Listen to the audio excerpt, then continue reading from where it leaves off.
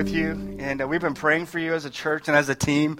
We often pray for you, and so we really believe that we're an extension of Southbridge, and so all the good things that are happening here, we get excited about, and so when we see a new baptism video, we love that. Scott was up at Redemption in August. Jason was up in September, and so we've had these connections that have been really great, and our people really appreciate you, and so just know that. And so we covet your prayers, and we're grateful for them. And some of you have financially supported Steph and I and our church in general, and we're just really grateful for that. And so thank you for loving on us in such an incredible way.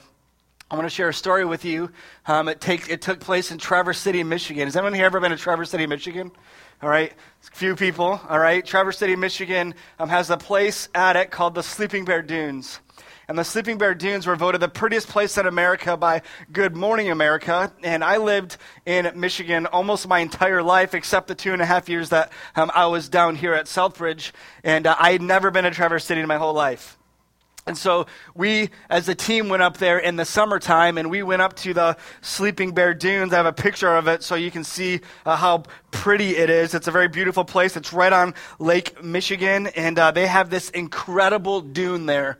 And you can kind of see the picture on the left up there. We are overlooking this site, and the dune is literally straight down. In fact, when you're looking at the people at the bottom, they look like ants. Like they look really, really, really small. And so we had this goal as we're looking at this to enjoy the beauty of the Lord and how much these beautiful things that He's ultimately created. But also with this dune, they have a warning sign that tells you, please stay up here and enjoy the view from here.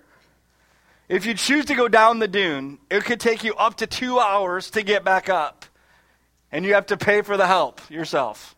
And I'm thinking to myself, man, I'm glad that I'm not going down the dune. That would be a terrible plan. And our worship pastor, Steve, said, I think we should go down the dune. And I said to him, why? Like, do you want to lose your sanctification? This is not going to go well. This is going to be really bad. Are you inviting pain into your life? You enjoy that? And so we took a team vote, and Steve voted yes, and I voted no, and the final decision came onto my other teammate, Matt, and he's the most fit of all of us. So he chose, let's go down. And so our wife stayed up the top. They're the ones that are taking the pictures. And we started heading down, and we got about a third of the way down this dune. I mean, literally a third. We noticed that everyone that's coming up the dune is on all fours. Right? And they're angry and they're frustrated. And we had this 10-year-old girl come by, and she looks at us with this look of horror on her face, and she says, "Don't do it. Stop." And so I, in that moment, decide as the team leader to stop us. And I told the guys, so look at the water. It's incredible. Look how far we've come. We've come about a third of the way down. And I said, now look at the incline of the dune. I said, it is incredibly steep. It is crazy steep. And so I made the executive decision that we're going to turn around. And so Steve, my worship leader, he turns around, and he's a little bit bigger dude, and he starts sprinting up the dune, like full out sprint. He's like, let's do this, some of that kind of attitude. That quickly goes away when you're running up a dune. And he starts running up the dune, and he is 30 seconds in. He says this, "I'm done." Like, that doesn't work. You can't be done. No one's carrying you up the dune. This was your idea. You need to figure out how you're going to get back up the dune. Right? You got to get it. You got to make it happen. And here's the crazy piece, right? You take 20 steps in a sand dune. It's like taking 3 steps, right? And your feet sink 12 inches into each step. Well, eventually we made it back up to the top. It took us about 30 minutes. And you can see Steve. I have one picture. You can see he's on all fours there. And he's very angry. He thought he was going to die on the dune. And those are the kind of things that were coming out of his mouth. And so why would I share you this story? Well, our big idea for the morning is this, is that God's glory will always reign. God's glory will always reign. And when we're on this dune, literally it's the biggest dune I've ever been on in my life. Literally you are a third of the way down, and I'm thinking, man, it's really steep. It gets even steeper. We're like kind of like straight down, and I'm thinking I'm in trouble. Like the weight of the dune, the size of the dune, the magnitude of the dune was greater than us. So what we need to know is this. We should never be done hearing about the reality that God's going to receive the glory. Because if we're tired of that, then we have a problem. You see, when God gets the glory, it always ends in our good. And so also what should happen is we should celebrate the constant reminder that he's going to get the glory, because it's always going to end with what's best for us. And so if you have your Bibles, we're going to be in Exodus chapter 14 this morning. We're going to see that God's glory will always reign, and we're going to see how God's glory will reign. And I believe it happens in a very specific way, which is through the plan of redemption, through God's plan of salvation. And we're going to see three different aspects of his redemption and why he receives glory through it. And here's the first one. The first way he receives glory through redemption is because it's releasing us from bondage. Releasing us from bondage. We're going to be in Exodus chapter 14. Picking it up in verse 1 and 2, it says, "And the Lord said to Moses, tell the people of Israel to turn back and encamp in front of this crazy name between Migdal and the sea, in front of Baal Zephon. You shall encamp facing it by the sea." Here's a question. Why are the Israelites in the middle of nowhere camping? How many camping fans do we have here? You like to get dirty, and I'm not talking buy a $100,000 trailer with your 60-inch flat screen with your hot tub on top and your helicopter pad. That's not what I'm referring to. I'm talking about roughing it, like setting up your tent and making your fire and hanging your food in a tree so the bears don't eat you, kind of thing, right? Really roughing it. That's what these people are doing. They're camping. All right, I don't like to get dirty. Camping's never been a thing for me, but why are they in the middle of nowhere? Well, they're in the middle of nowhere because they were slaves in Egypt, and they weren't slaves for 5 years or 50 years or 150 years. They were slaves for 430 years. So just to help you understand what that means, our country is 239 years old. Right? They were slaves for 4.5 centuries. It's an incredible time. And so God sent Moses into Egypt, and his plan was to get his people to be free, and Pharaoh kept saying no, no, no, no. And so what did God do, right? God brought these 10 plagues out on top of Egypt to show that he was stronger, that he was greater than any Egyptian god. You see, we must remember that God will always get the glory. The glory of the Lord will always reign. So the Israelites at this point are out in the middle of nowhere, and they've seen the Lord do some incredible stuff. And as they're walking and working away from Egypt, they get what the Lord says here. He says, turn back and encamp in front of the sea. And if I'm the Israelites, I got to be thinking, wait a second, Lord, you want us to get closer to the slave master? Like you want us to turn around and move back to where we were slaves for 4.5 centuries? He says, yes, and I want you to build up this camp right in front of the sea. Why would he do that? Let's take a look at it. Verse 3 says this, "For Pharaoh will say of the people of Israel, they are wandering in the land, and the wilderness has shut them in. And I will harden Pharaoh's heart, and he will pursue them. And I will get glory over Pharaoh and all his host. And the Egyptians shall know that I am the Lord." And they did so. And so why did God want them to build up camp here? Because God wanted them to be trapped. God wanted them to be stuck. Why? Because what God was going to do is that he was going to harden Pharaoh's heart, and Pharaoh was going to develop this attitude that, hey, these are my slaves, they're my people, they're my workforce, they're my labor. I'm going to go and get them, I'm going to capture them, I'm going to bring them back to Egypt, bring them back to bondage. But what does the Lord promise? The Lord promises, you catch it in verse 4, that I will get the glory over Pharaoh, he says. Listen, the glory of the Lord will always reign. And he says, here's what the people of Egypt are going to know, that I am the Lord. I'm the Lord. That's what they're going to know. I'm the one in control. That Pharaoh, they're not your people. They are my people. I have rescued them. I have brought them out of bondage. And so we have this incredible picture here of redemption and the avenue through which God is choosing to receive glory. You see, the people are being released from bondage. And it's almost like God is saying, come, Pharaoh, come and get them, because it's going to be quite a show. So we have this picture of salvation.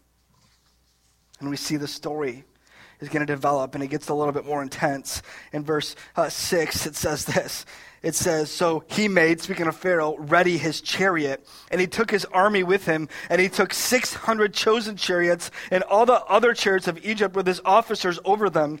And the Lord hardened the heart of Pharaoh, king of Egypt, and he pursued the people of Israel, while the people of Israel were going out defiantly.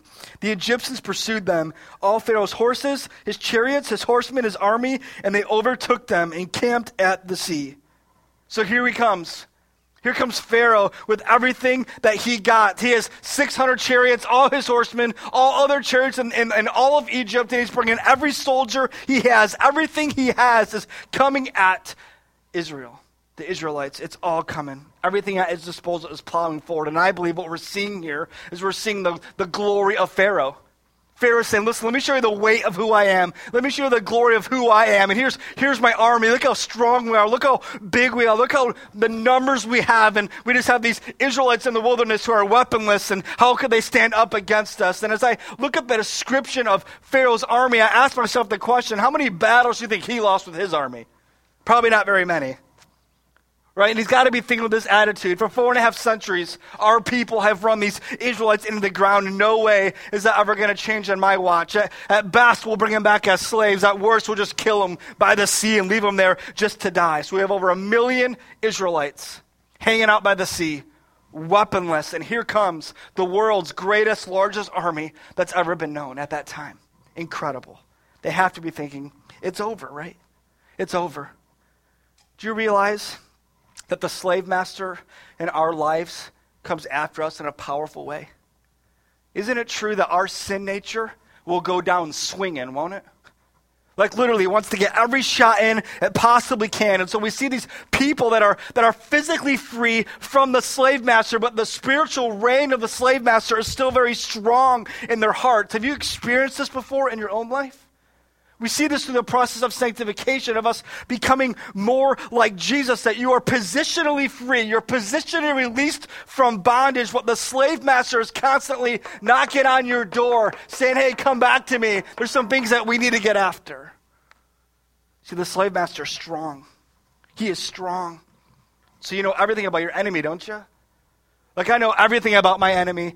I know everything about my sin tendencies. I know what it looks like for me to say yes to God. I know what it looks like for me to say yes to sin. And I know what that bow is going to look like and that gift that the devil or my flesh will offer up to me. Like I know exactly what it looks like. And the people here are feeling quickly overwhelmed because they know about the power of the enemy. They've experienced Egypt's power for 4.5 centuries. And so what does that lead them to do? This is where the story is just incredible. In verse 10 it says, when Pharaoh drew near, the people of Israel lifted up their eyes, and it says, and behold, the Egyptians were marching after them, and they feared greatly, and the people of Israel cried out to the Lord. So they see the enemy, and it says that they lifted up their eyes, and it has the word behold, meaning they stopped in their tracks, they stared, they gazed, they focused at what? At the strength of the enemy. They saw the enemy, they saw Pharaoh in all his wonder, and all his splendor, and it led them to what? Did you catch it in verse 10? That they feared greatly. Ultimately, they start to question the Lord, and they're saying ultimately this, God, you tried really hard. God, you did a really good work in Egypt, but here they come. Who on the planet is going to stop that army from just destroying us? So decent job, God, but we need something else greater. We need something else better than what you can do. It's incredible. You see, when we get our focus off our rescuer and off our redeemer, we quickly realize that we are overmatched. We quickly realize that we are in trouble, and because of this, they cried out to the Lord. And what did they say to the Lord? It says this in verse 11. They said to Moses, is it because there are no graves in Egypt that you have taken us out to die in the wilderness? What have you done to us in bringing us out of Egypt? Is not this what we said to you in Egypt? Leave us alone that we may serve the Egyptians. Listen to this statement. It would have been far better for us to serve the Egyptians than to die in the wilderness. Ever been there in your walk with Jesus before? Like, would you rather have an easy life on this earth and know Jesus, or a really difficult life and Jesus? Like, they're like, hey, God, what are you doing? You see, they have this incredible doubt. They have this incredible lack of confidence. God, you tried really hard. God, you did your best. When is it that you lack trust in your comforter? When is it that you lack trust in the Lord? When is it that you lack confidence in your rescuer? When is it that you will doubt the Lord? Please know this, that you will doubt the Lord. You will lack confidence in the Lord when you believe that the slave master is stronger than the cross of Christ. You see, that's what happens is we start to doubt when we believe that God doesn't have it under control. And so what's happening in the moment here for the Israelites is it's utter chaos. It's complete intensity. The level's getting high. But please know this, at the center of the chaos in your life, the glory of the Lord is going to reign. And so when you doubt, when you lack trust, when you question, at the center of God's chaos, God's glory will always prevail. And maybe you're here this morning and you'd confess to know Jesus, but you realize that sin has been reigning in your heart and in your life for decades. You know Jesus, you know positionally you are justified because of the blood of Christ, but your life is more in practice with that of a sinner than it is a saint. And you'd confess that you are a slave to sin, and you know what it looks like to experience bondage every single day. And maybe it's every hour, maybe it's every minute for you, but you think that you are trapped, that you are stuck, that you have nowhere to go, that you are doomed, that you have no hope, that everyone would really disapprove of you if they really knew the real you, that there's nothing powerful enough to break this slave master, the chains that I'm under in my heart and in my life. But then we get this incredible text in Romans chapter 8, verse 1. Where it says there is therefore now. Like that's a timely word, like in this moment right now. No condemnation for those who are in Christ Jesus. So what does that mean? It means this, that you are not trapped. It means that you are not doomed. It means you've been given the greatest hope of all, that the most important one actually knows everything about you. And guess what this verse means? It means that he approves of you. If you know his son, he approves of you. That the sin that's reigning in your life has already been defeated, that you are absolutely no longer a slave. Well, Josh, you don't get it. My shame and my guilt are great. Listen, you experience shame because of who you are. You experience guilt because of what you've done. So the shame of who you are leads to the guilt of what you've done. But here's the question. If you're in Christ, how can there be guilt when there's no condemnation? How can there be guilt when the one that you are guilty before is saying there's no condemnation? How can there be shame when there's no one condemning you? You see, when you're in Christ, you are positionally free to say no to the slave master. You see, God's glory will always reign. And we see that his glory is going to reign through redemption. And the first part of redemption is us being released from bondage. And the second piece, I think these next few verses are some of my favorite verses in all of Scripture. We're going to see this, that we're released by grace. Look at verse 13 with me. It says this, and Moses said to the people, "Fear not, stand firm, and see the salvation of the Lord, which he will work for you today. For the Egyptians whom you see today, you shall never see again." You see, the Israelites believe that they are done. The Israelites believe they have nowhere to run. They literally have nowhere to hide. And behind them is a really well-known enemy that is advancing with more wrath than ever. And in front of them is an impassable sea that they'll never, ever be able to get across. They are in bondage. They are slaves. And the slave master is coming after them. And we see this amazing statements of Moses. He said, "Fear not, but stand firm." You see, what he's doing is he's inviting grace. These people are experiencing this crazy feeling of death, but here's the reality that we need to know is this, is that grace vandalizes sin. It vandalizes sin. Do you realize that grace vandalizes all fear? That grace vandalizes the power of the slave master? That grace vandalizes the power of sin? That grace vandalizes the shame of who you are? That grace vandalizes the guilt of what you've done? That grace vandalizes our sin because Jesus Christ was vandalized at the cross. He took it all on. And in Romans chapter 6, verse 14, it says this, For sin will not have dominion over you, since you are not under the law, but you are under grace." You see, grace is doing something that you yourself could never do. You see, the law makes all these things known about you, but grace vandalizes all those things, meaning grace intentionally and deliberately destroys the truth of what sin claims on your life. You see, sin cannot rule what grace has ultimately invaded. And what does Moses tell the people? He says, fear not, in verse 13. Stand firm.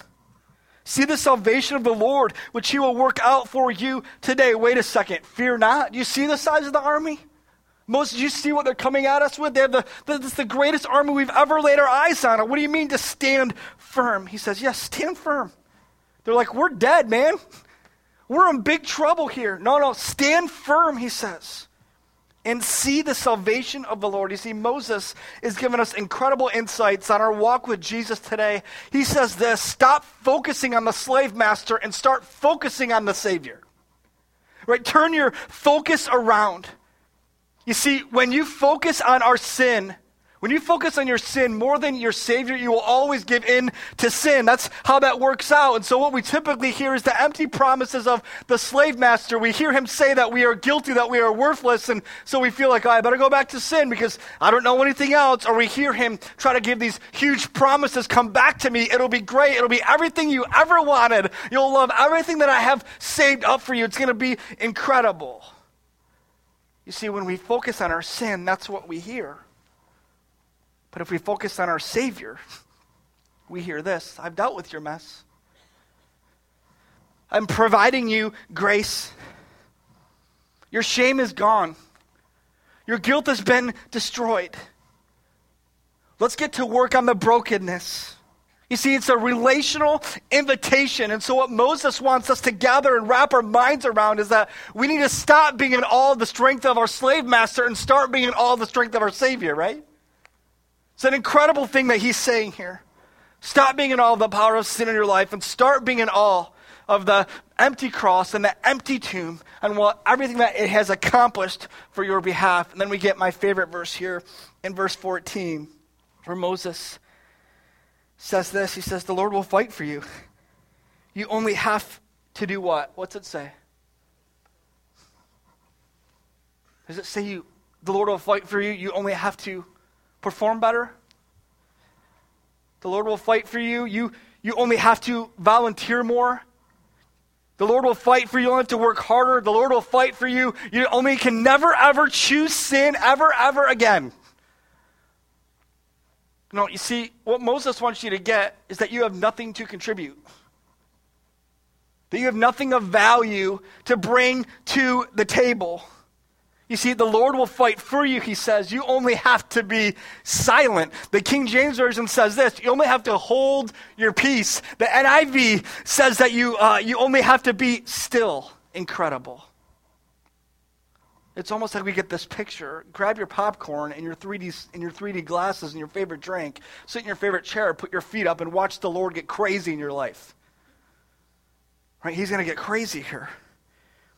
See, watch as through his grace he vandalizes this whole army. Watch as he deliberately destroys your slave master. Watch as he deliberately just demolishes your sinful past. Watch as he destroys all the shame and guilt that could exist in your life. And while you're watching this show, Moses is like, please remember all that you've already seen the Lord do as he freed you from Egypt. You see, when I think about the Lord's grace, I believe his grace is actually seen when he frees the people from Egypt through the 10 plagues. And the question I have been asking is, how do we see Jesus in the 10 plagues? Like, how do we get to Christ? Do you realize that Jesus bore the full force of the plagues on the cross? That at the cross, or in one of the plagues was darkness, and at the cross, Jesus experienced that the greatest level of darkness fell upon him. One of the plagues was the Nile turning into blood. At the cross, Jesus' blood was shed. One of the plagues was the firstborn son being killed. And at the cross, we see the very firstborn son of the Lord, the only son, Jesus Christ, being killed, where he's starting something new. You see, I believe it's one of the greatest pictures of grace in all of Scripture, actually, is that the battle of sin was won at the cross. It wasn't me and you who died, but it ultimately was the reigning Son of God who died. And then verse 16 through 18, what God does is he tells Moses this plan. And look at these verses quickly. It says in verse 16, lift up your staff and stretch out your hand over the sea and divide it, that the people of Israel may go through the sea on the dry ground. And I will harden the hearts of the Egyptians so they will go in after them. And I will get the glory over Pharaoh and all his hosts and his chariots and his horsemen. And verse 18 says, and the Egyptians shall know that I am the Lord when I have gotten glory over Pharaoh, his chariots, and his horsemen. You see, here's the plan, Moses. I want you to put your staff out, and I'm going to divide the Red Sea. Wait, what? Yeah, the Red Sea, it's literally going to divide, and the ground's going to become immediately dry for all the people to work through and then to walk through. And then what's going to happen is all the Egyptians and all their splendor are going to come rushing into the sea, and it's not going to be dry anymore. It's going to be a muddy mess for them. And so we see this really important piece that we can't miss, that we cannot understand grace separate from God's wrath. We can't separate those things. You see, the wrath that the Egyptians are about to receive is the very thing that we deserve. You see, the wrath of God gives birth to the grace of God, and so don't miss this, that God actually receives glory through both. God receives glory through his wrath, and God receives glory through the grace that he reveals. And so verse 21 through 25, they start marching through the sea. They're walking through on dry ground, and then in comes Pharaoh's whole army, and their chariots start to get stuck in the mud, and they get real panicky, and they make this statement where they realize that it is the Lord who's doing this. And the Israelites cross the sea, and Moses puts the staff back up, and the water comes crashing down on all of the Egyptians, and not one of them actually remained. You see, God's glory will always reign. And redemption is about being released from bondage. It's about being released by grace. And it's about being released to freedom. Look at the last few verses. In verse 29, it says, but the people of Israel walked on dry ground to the sea, and the waters being a wall to them on their right hand and on their left. Verse 30, thus the Lord saved Israel that day from the hand of the Egyptians. And Israel saw the Egyptians dead on the seashore. And Israel saw that the great power the Lord used against the Egyptians. So the people feared the Lord, and they believed in the Lord and in his servant Moses. Did you realize that God had his hands over this entire thing?